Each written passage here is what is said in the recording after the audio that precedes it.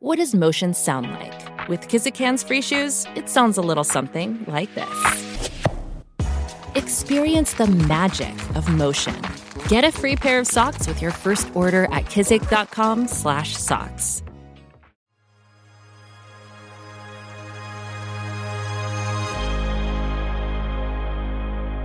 Hello and welcome to Mission Daily. This is VP of Operations Albert Chow. On today's episode, I sit down with Andy Hovancik, CEO of Sovos. Andy has worked in tech for more than 25 years while specializing in regulation and compliance software. Today, Sovos serves more than 7,000 customers, including half of the Fortune 500. They have 14 offices in 10 countries worldwide. Listen more to find out how the world of tax is a lot more exciting than you might think. Mission Daily is created by our team at mission.org.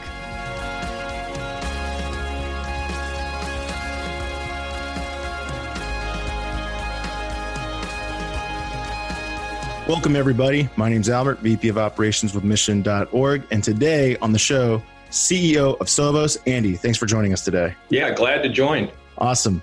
So tell us a little bit about what Sovos is, what you guys do, and talk a little bit about your mantra or your motto product. I know it's one of your headlined LinkedIn cover photos. Okay.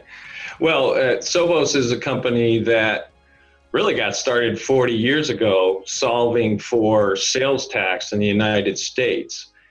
Since that time, we had acquired that business and acquired others so that we could have a complete and continuous connected solution for modern tax. The way to think about that is tax compliance for businesses to mitigate the risk of tax compliance as well as take away some of the burden of. We've been at this myself for about 7 years and building a company that can really solve for this across the entire world and all those places, operations that companies have. One of the interesting things I think about B2B software, what I would call traditionally B2B or the more back of house accounting software, ERP software, is most people don't really know how big or how large these companies are. When I was doing my homework, I was surprised to hear Sovos is quite large. Could you kind of give everyone a size and scale of the operation? Yeah, sure. We're currently about 1,300 employees. We are spread out all over the world. We have 14 offices. We're in 10 different countries. And we are serving over 7,000 clients who are operating all over the world. 7,000 customers. That is a lot. And how many team members, again, did you say that work at Sovos? We have over 1,300 employees working all over the world. We currently are in 4 different parts of the world or continents, including an office in Istanbul, many offices in Latin America and in North America, as well as Europe. And to my understanding, also, Sovos has grown through a lot of acquisitions. So the company has acquired companies to grow to the size that it is today. Yeah, I think there's 2 ways we grow. One is through M&A, which is one way for us to make sure that we're building out our solution as quickly as possible, this kind of global solution for modern tax. It also allows us to expand our geographic footprint so we can be closer to the regulatory compliance parts of the world that we operate. It allows us to get closer to where our customers are operating all over the world. We also, though, have all kinds of means to grow organically. For instance, recently Italy changed their rules around taxes for businesses and how you need to remit that data. And we basically used our current platform and our know-how and knowledge to build a whole new application for Italy for all our clients to operate in that part of the world. So this is where it gets really fascinating, right? So you're a global company. I think it's fair to say that every single year your product has to materially change because tax laws change everywhere. Global company, worldwide tax compliance, you're at the top of it all. So how does one go about operating a company this size and scale? Certainly company culture has to be a serious focus for you to make sure that everyone in the organization can execute the Sovos mission. Yeah, and that's where it gets tricky, right? Because we are dealing and working with folks who are all over the world. So they have different backgrounds, experiences, culture, language, time differences. And so how do you pull that all together and get real alignment and clarity around the way we want to behave, regardless of where we are in the world? So we do believe in having a shared set of values, call that a way of behaving. And it's really important for us to make sure that that's well communicated, over communicated. When we acquire companies, we make sure that we do our best to communicate our standards and norms for behavior. And frankly, we're not tolerant of anything that operates, any kind of behaviors that operate outside of our norms and standards. The only way we're going to make this work is that we have to have the same set of values wherever we operate. We have to use the same practices and business principles and vernacular. Otherwise, we just wouldn't be able to perform for our customers and perform for the greater organization and all the employees who are counting on us for our success. Have you found those cultural values, they cross borders? Is it the same across borders, or have you had to adjust those things and changed based on what offices are there? Yeah, I think it's a balance, right? Because there are cultural differences, and you have to have a global perspective, and you have to take into account the differences between people and people who grow up in different cultures in different parts of the world. But at the core, what we believe is what we believe, and what we expect from people is what we expect from people. So can we be adaptable? Yes, we need to be adaptable. At the core, though, there isn't a lot of negotiation. It is what it is. It is the only way that we can operate for our customers and employees and make sense of this, given all the differences between the people we have all over the world. So what are some of those non-negotiable core values that you have that just you have to have if you want to be a good operator within Sovos? Well, one, you've got to be collaborative, right? You have to be able to work effectively and productively in teams. And we don't mean let's go sing Kumbaya at the fire either, right? So we're about challenging, we're about conflict, but it's got to be healthy conflict, the right kind of conflict that causes or produces a better decision, a better result. And after that, then we have to get behind the decisions we make. So we think collaboration is ultimately one of the most important things to build inside our behaviors, our norms, our company. Otherwise, how are we going to be successful? And we talk about other things like adaptability, which is really being effective during change. Well, our whole business is built on change, right? Yeah. Everything changes, and we have a massive number of changes that we're monitoring and putting into place and updating our software and services for. And so we tell people all the time, like if you chose a company where things wouldn't change, it wouldn't be this one, because we're in the environment in a business that is built on change. There is no business without change at Sovos. And so we are looking for highly adaptable people, accountable, high levels of personal responsibility, proactive and true professionals across the board. Your company's very heavily time constrained. These changes are happening, law and compliance, tax laws and compliance, they're happening. You, of course, have to update your products and services accordingly. Whatever changes are made have to be made. How do you create that, I don't know if it's the right words, urgency, but the timeliness of the company as well? You guys have quite a few milestones you have to hit on any given year. Yeah, I think we consider that our core capability, right? So we look for markets where that exists because we feel like, okay, that's actually something we know how to do. This is the world we live in, which is monitoring the external environment for these changes, being able to interpret those changes appropriately to stay compliant, and then getting those into the products just in time. That is our core capability. That's what we do in every part of the world and in every solution we have for any tax compliance situation or scenario that we currently serve. No, that's fascinating. So we always find out in tech companies, there's a delicate balance between the design team and let's say the design team wants the product to look a specific way. Then the customer success team wants the customer to get the features that they need right away. The sales team's putting the pressure. How do you develop a culture that balances that? Because the one restriction I think that you have that other companies may not have is the fact that it has to be done by a specific time. Otherwise, the software is not going to work for tax compliance. At the end of the day, we consider ourselves to be pragmatic, right? And we talk about pragmatic. We put pragmatic processes in place. And being pragmatic says, okay, there is a lot of things we can do. And there's probably a lot of things we should do. At the end of the day, we're going to have to be very pragmatic about what we do. And the underlying thing that we have to do is that make sure that our products are always compliant, regardless of when the change occurred and when that change actually kicks in. And so that is one layer of something we do every day and live and breathe. And that takes up a significant amount of our development resources. I mean, separate from that, then road mapping and having a vision for the product and then making incremental steps towards it is all about a pragmatic, iterative process. And that's what we use to balance out the nice to have with what the clients are requesting, with what we know we need to have to stay compliant, and then all the great functionality that we want to build as we build out a real modern platform for tax compliance with all the appropriate tax functionality, right? So again, to me, it's about pragmatism, it's about iteration, it's about listening, and it's about striking out a way forward that makes sense given the circumstances at that point in time. No, that makes sense. Well, the one thing that I wanted to bring up was the Solve Tax for Good. So I noticed that Sovos' banner on LinkedIn is Solve Tax for Good. What does that mean? Well, there's probably two meanings to Solve Tax for Good. One means final, complete, yep. Neato. Somebody needs to do it. Why shouldn't it be us?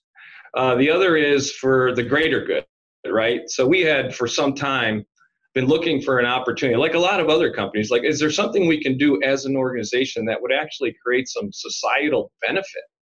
And what we came around to was solving for a particular problem, which we think has a lot of societal benefit or benefits. And so we have a unique opportunity. See, there's a lot of tension, there's a lot of friction between businesses and governments.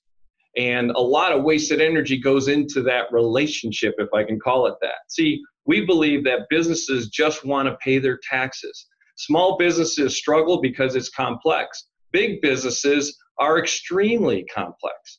We also believe governments simply want to collect the monies that are due them based on their laws, their rules, their regulations that they have on the books. So what we do is we can think of ourselves as stepping into the breach. That is, for the business, knowing that you don't have to worry about it. They don't have to expend those resources and mind share on it, and can focus on what's really important, their business, their markets, their competition, so they can sustain and prosper for their constituents. From the government's perspective, if Sovos there, it's going to get done right. It's going to be accurate. It's going to be on time. So governments are going to collect more of the money or the taxes that are due, close their tax gaps, and those receipts find their way into the communities, right? To enable those people to improve their way of life, whether that's roads or services or having a better safety net for people who need it. So we have this unique opportunity, I really believe, to solve tax for good, meaning that there are benefits that accrue to businesses, to governments, the communities. Businesses prosper, communities thrive, and it's a once-in-a-lifetime unique opportunity for a company like ours. No, that's amazing. As a small business operator, I know firsthand have the, my perspective of the pain. My wife was in tax for KPMG, so she saw the big companies paying, which of course has borne huge consulting firms to solve that. Yeah, well, the difficulty there for big companies is all the cross-border activity that goes on creates tons of complexity. They're operating in pretty much every country in the world. They have some kind of operation. And how do you manage that? It's near impossible. And that's why KPMG has a really good business. Do you guys focus on handling all cases for a market, or do you focus on handling the top 80% of cases? How do you guys go about choosing what your product needs to solve for, I guess? Well, I think there's a lot of ways to look at that. We do look for very specific regimes, and then we try and cover off the determination of the tax, any kind of real-time controls associated with that regime, as well as the reporting after the fact, summary reporting, regulatory reporting, tax reporting. So we really do try and cover all three pillars of tax compliance for any particular regime that we are targeting.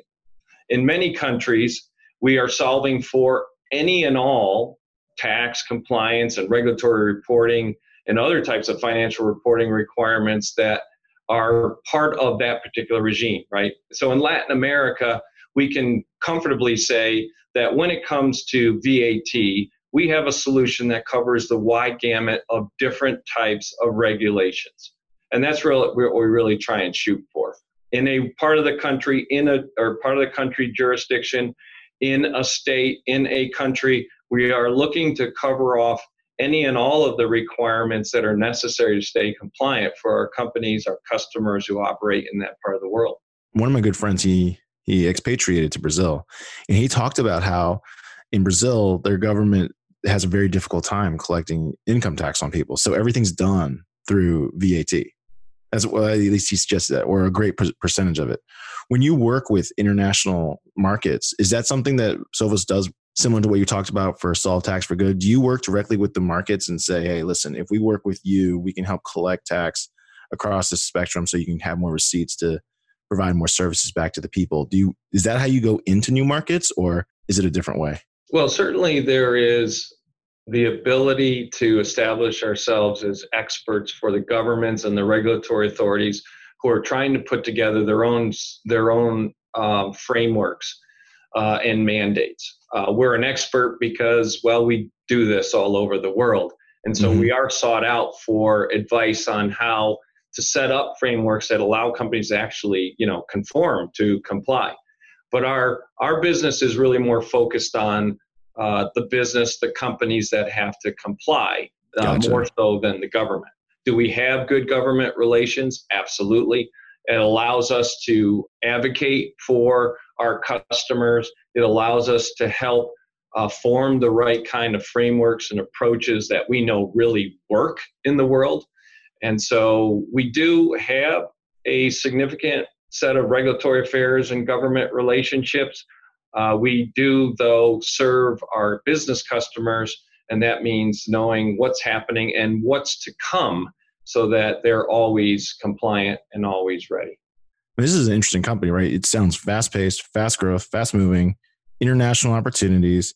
Do you find that Sovos has a hard time recruiting talent? Do kids grow up saying, I want to work there? Is it like how Google kind of has that like sex appeal, or arguably, you might say they don't, but some companies have like a sex appeal where people are like, oh, I want to work there. Do you find yourself easily able to recruit talent, or is it something that you've explained that, hey, tax isn't exactly what you think it is? It can be exciting. It's fast moving. It's all the things that you might be looking for in work. Yeah, and certainly I've been at many a party when someone asked me, what I did for what Sovos does for a living. And after the glazing over, I recognized that they were sorry they ever asked the question. But separate from that, what we can talk about is an opportunity to learn, to grow.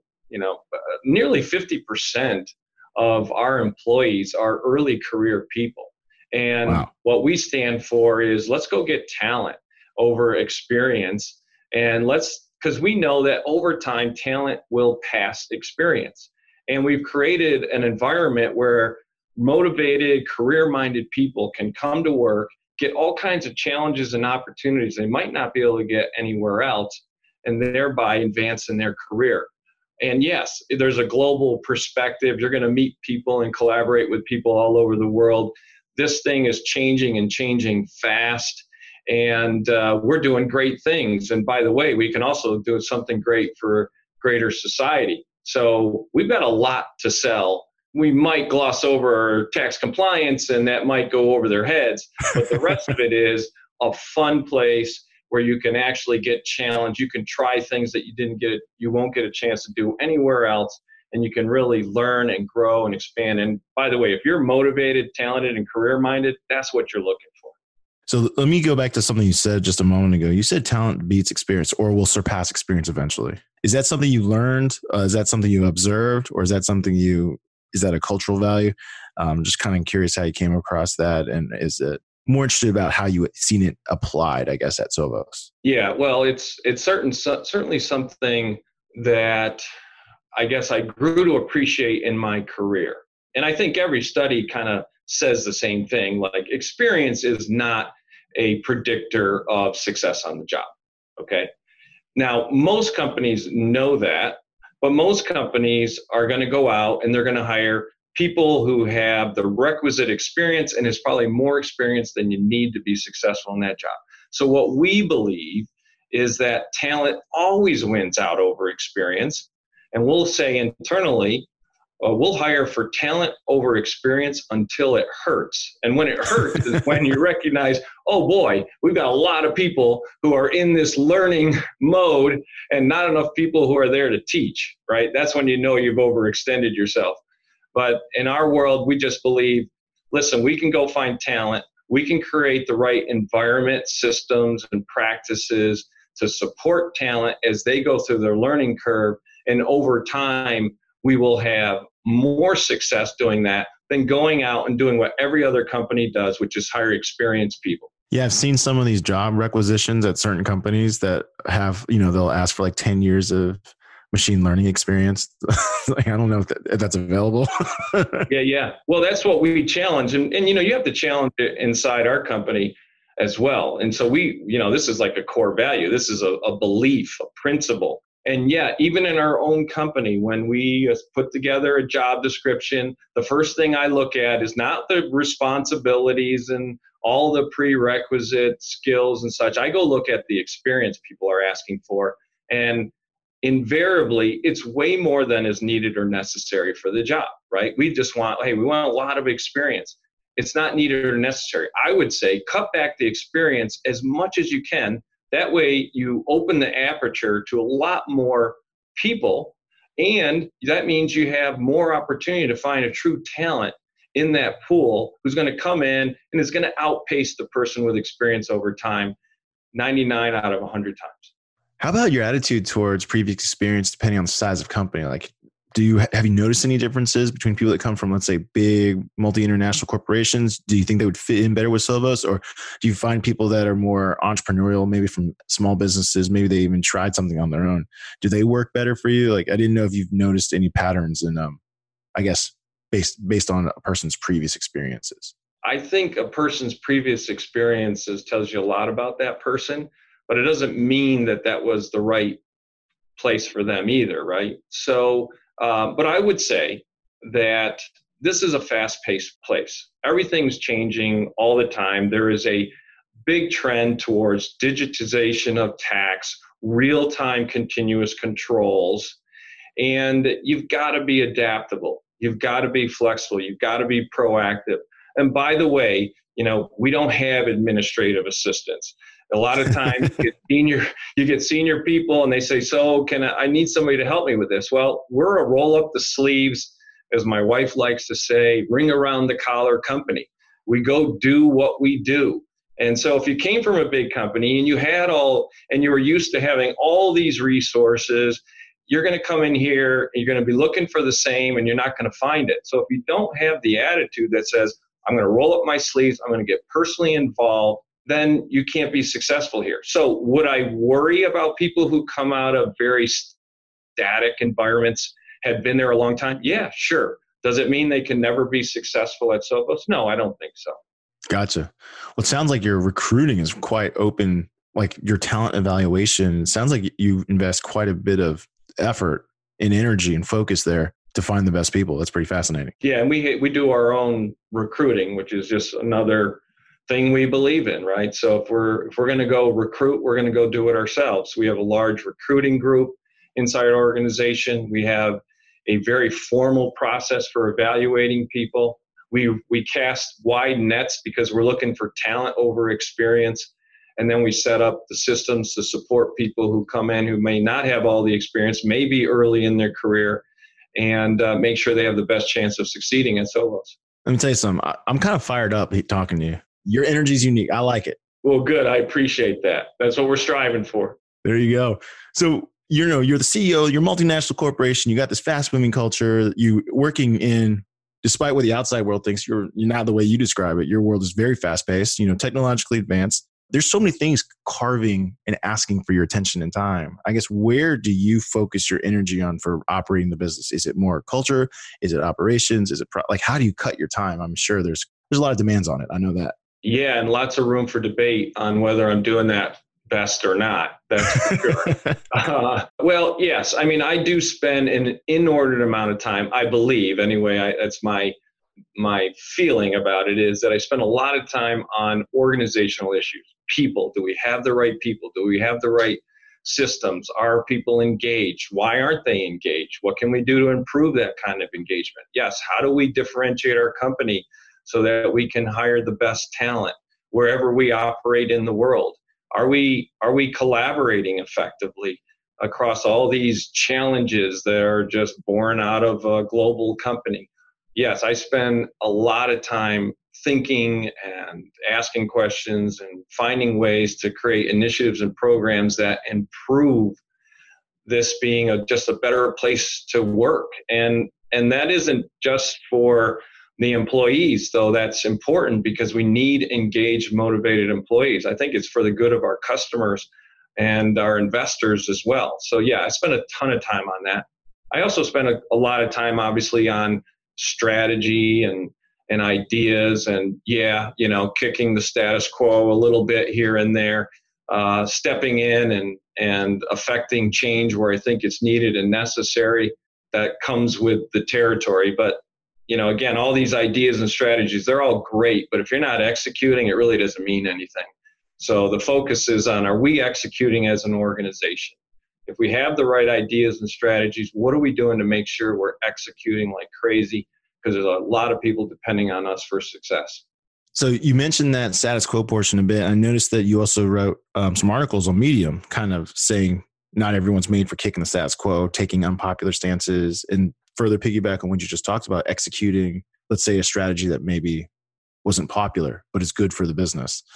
Do you have any anecdotal stories you can share of that where something was discussed, ultimately people may not have 100% bought in, but the company bought in on it, and therefore it actually ended up working out? Or I was wondering if you could share any of those stories. The first challenge of this type was when I got to look at this market, if you will, this industry for tax compliance. We were doing sales and use tax in the United States, and I had really no prior experience in this industry.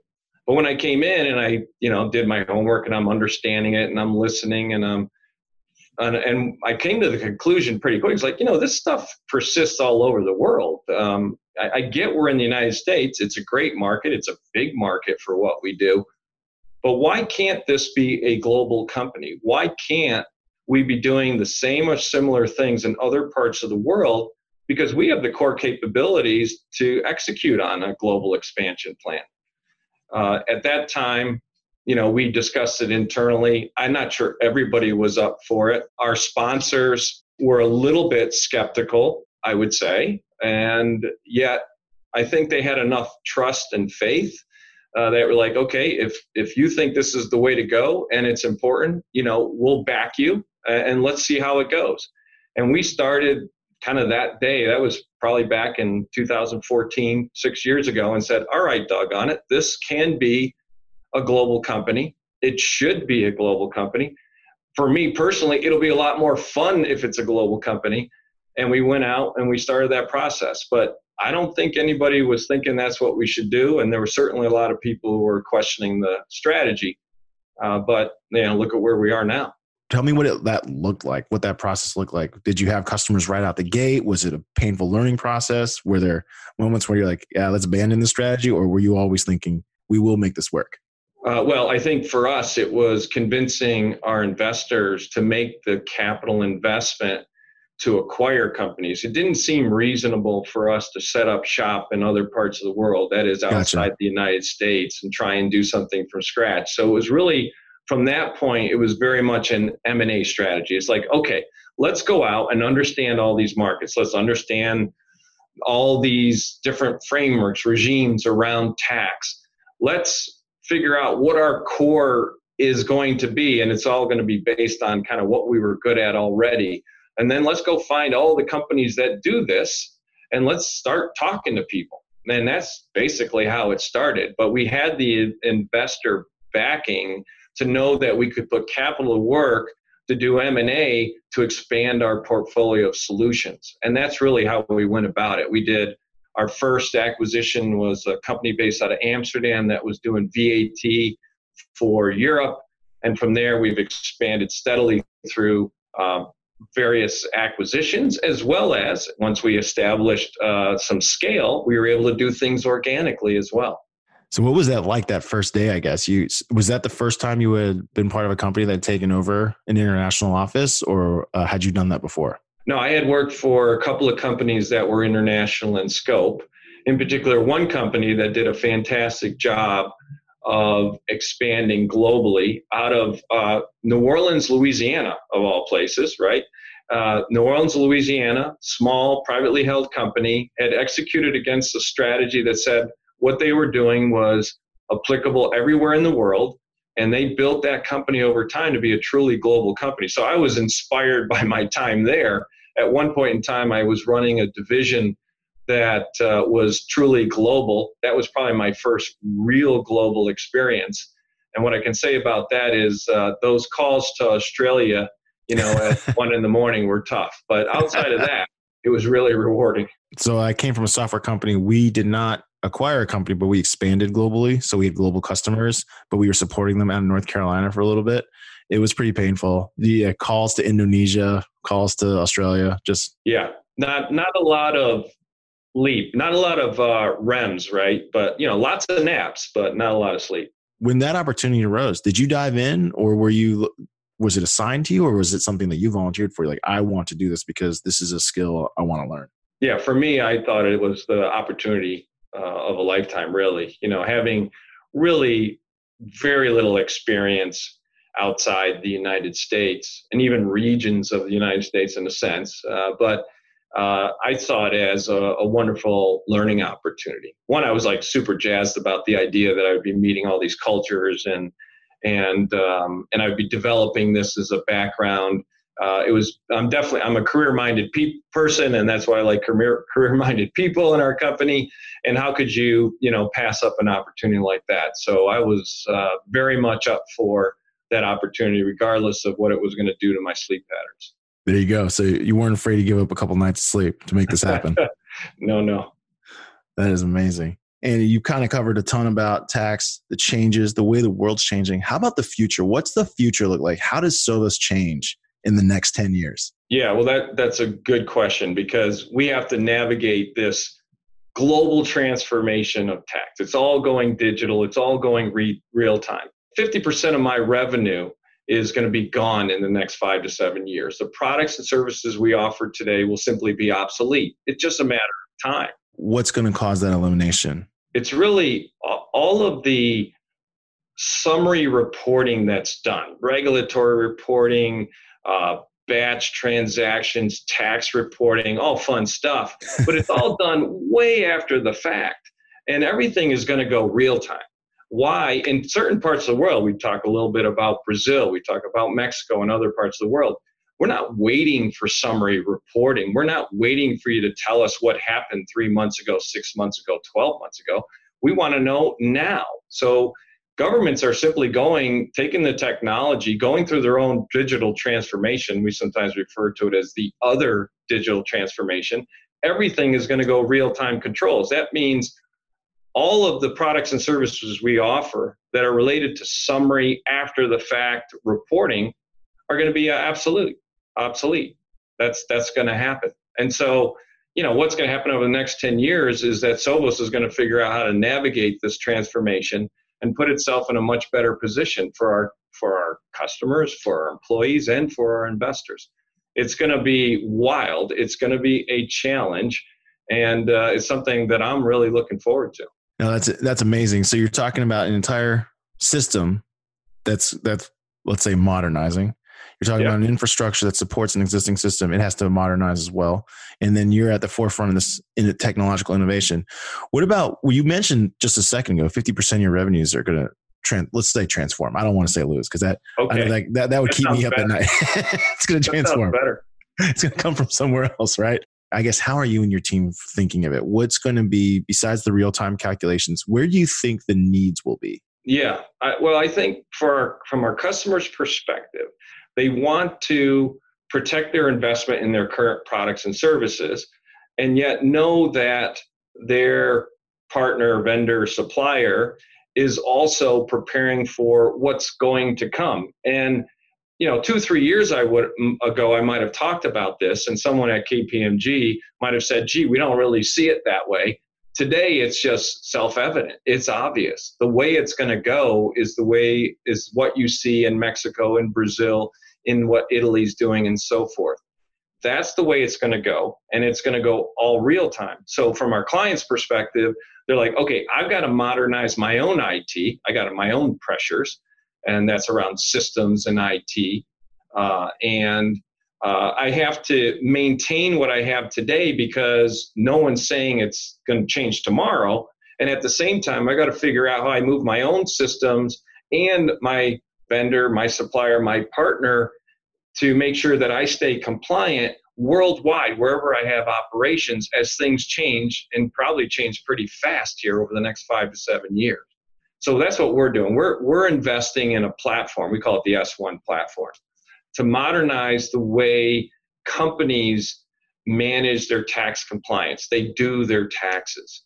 And our investment is in the platform to support what they're doing today, but making sure that it is outfitted for what is about to come, which we see clearly because we participate on a global stage. That your mantra of talent over experience is going to pay off big time here because, right, like what you're talking about essentially is there is not enough experience for what's going to happen, right? You need the talent to adapt with you. That's right. We're going on a journey together, and we'll learn a lot, I'm sure. Andy, thank you for joining us on Mission Daily. Before we go, any last words you want to say to our audience? No, I appreciate the time, and it's been a pleasure joining you guys today. Thank you for your time. I thought this was really fascinating, and really, I mean it. You're definitely, the way you talk, just I think can fire somebody up. Like, yeah, I want to follow that guy. Yeah, well, I appreciate that, Albert. Really do. All the best. Mission Daily and all of our podcasts are created with love by our team at mission.org. We own and operate a network of podcasts and a brand and story studio designed to accelerate learning. Our clients include companies like Salesforce, they're a customer times 5, Twilio, and Katera, who work with us because we produce results. To learn more and get our case studies, check out mission.org/studios. If you're tired of media and news that promotes fear, uncertainty, and doubt, and if you want an antidote to all that chaos, you're at the right place. Subscribe here and to our daily newsletter at mission.org. Each morning, you'll get a newsletter that will help you start your morning and your day off right.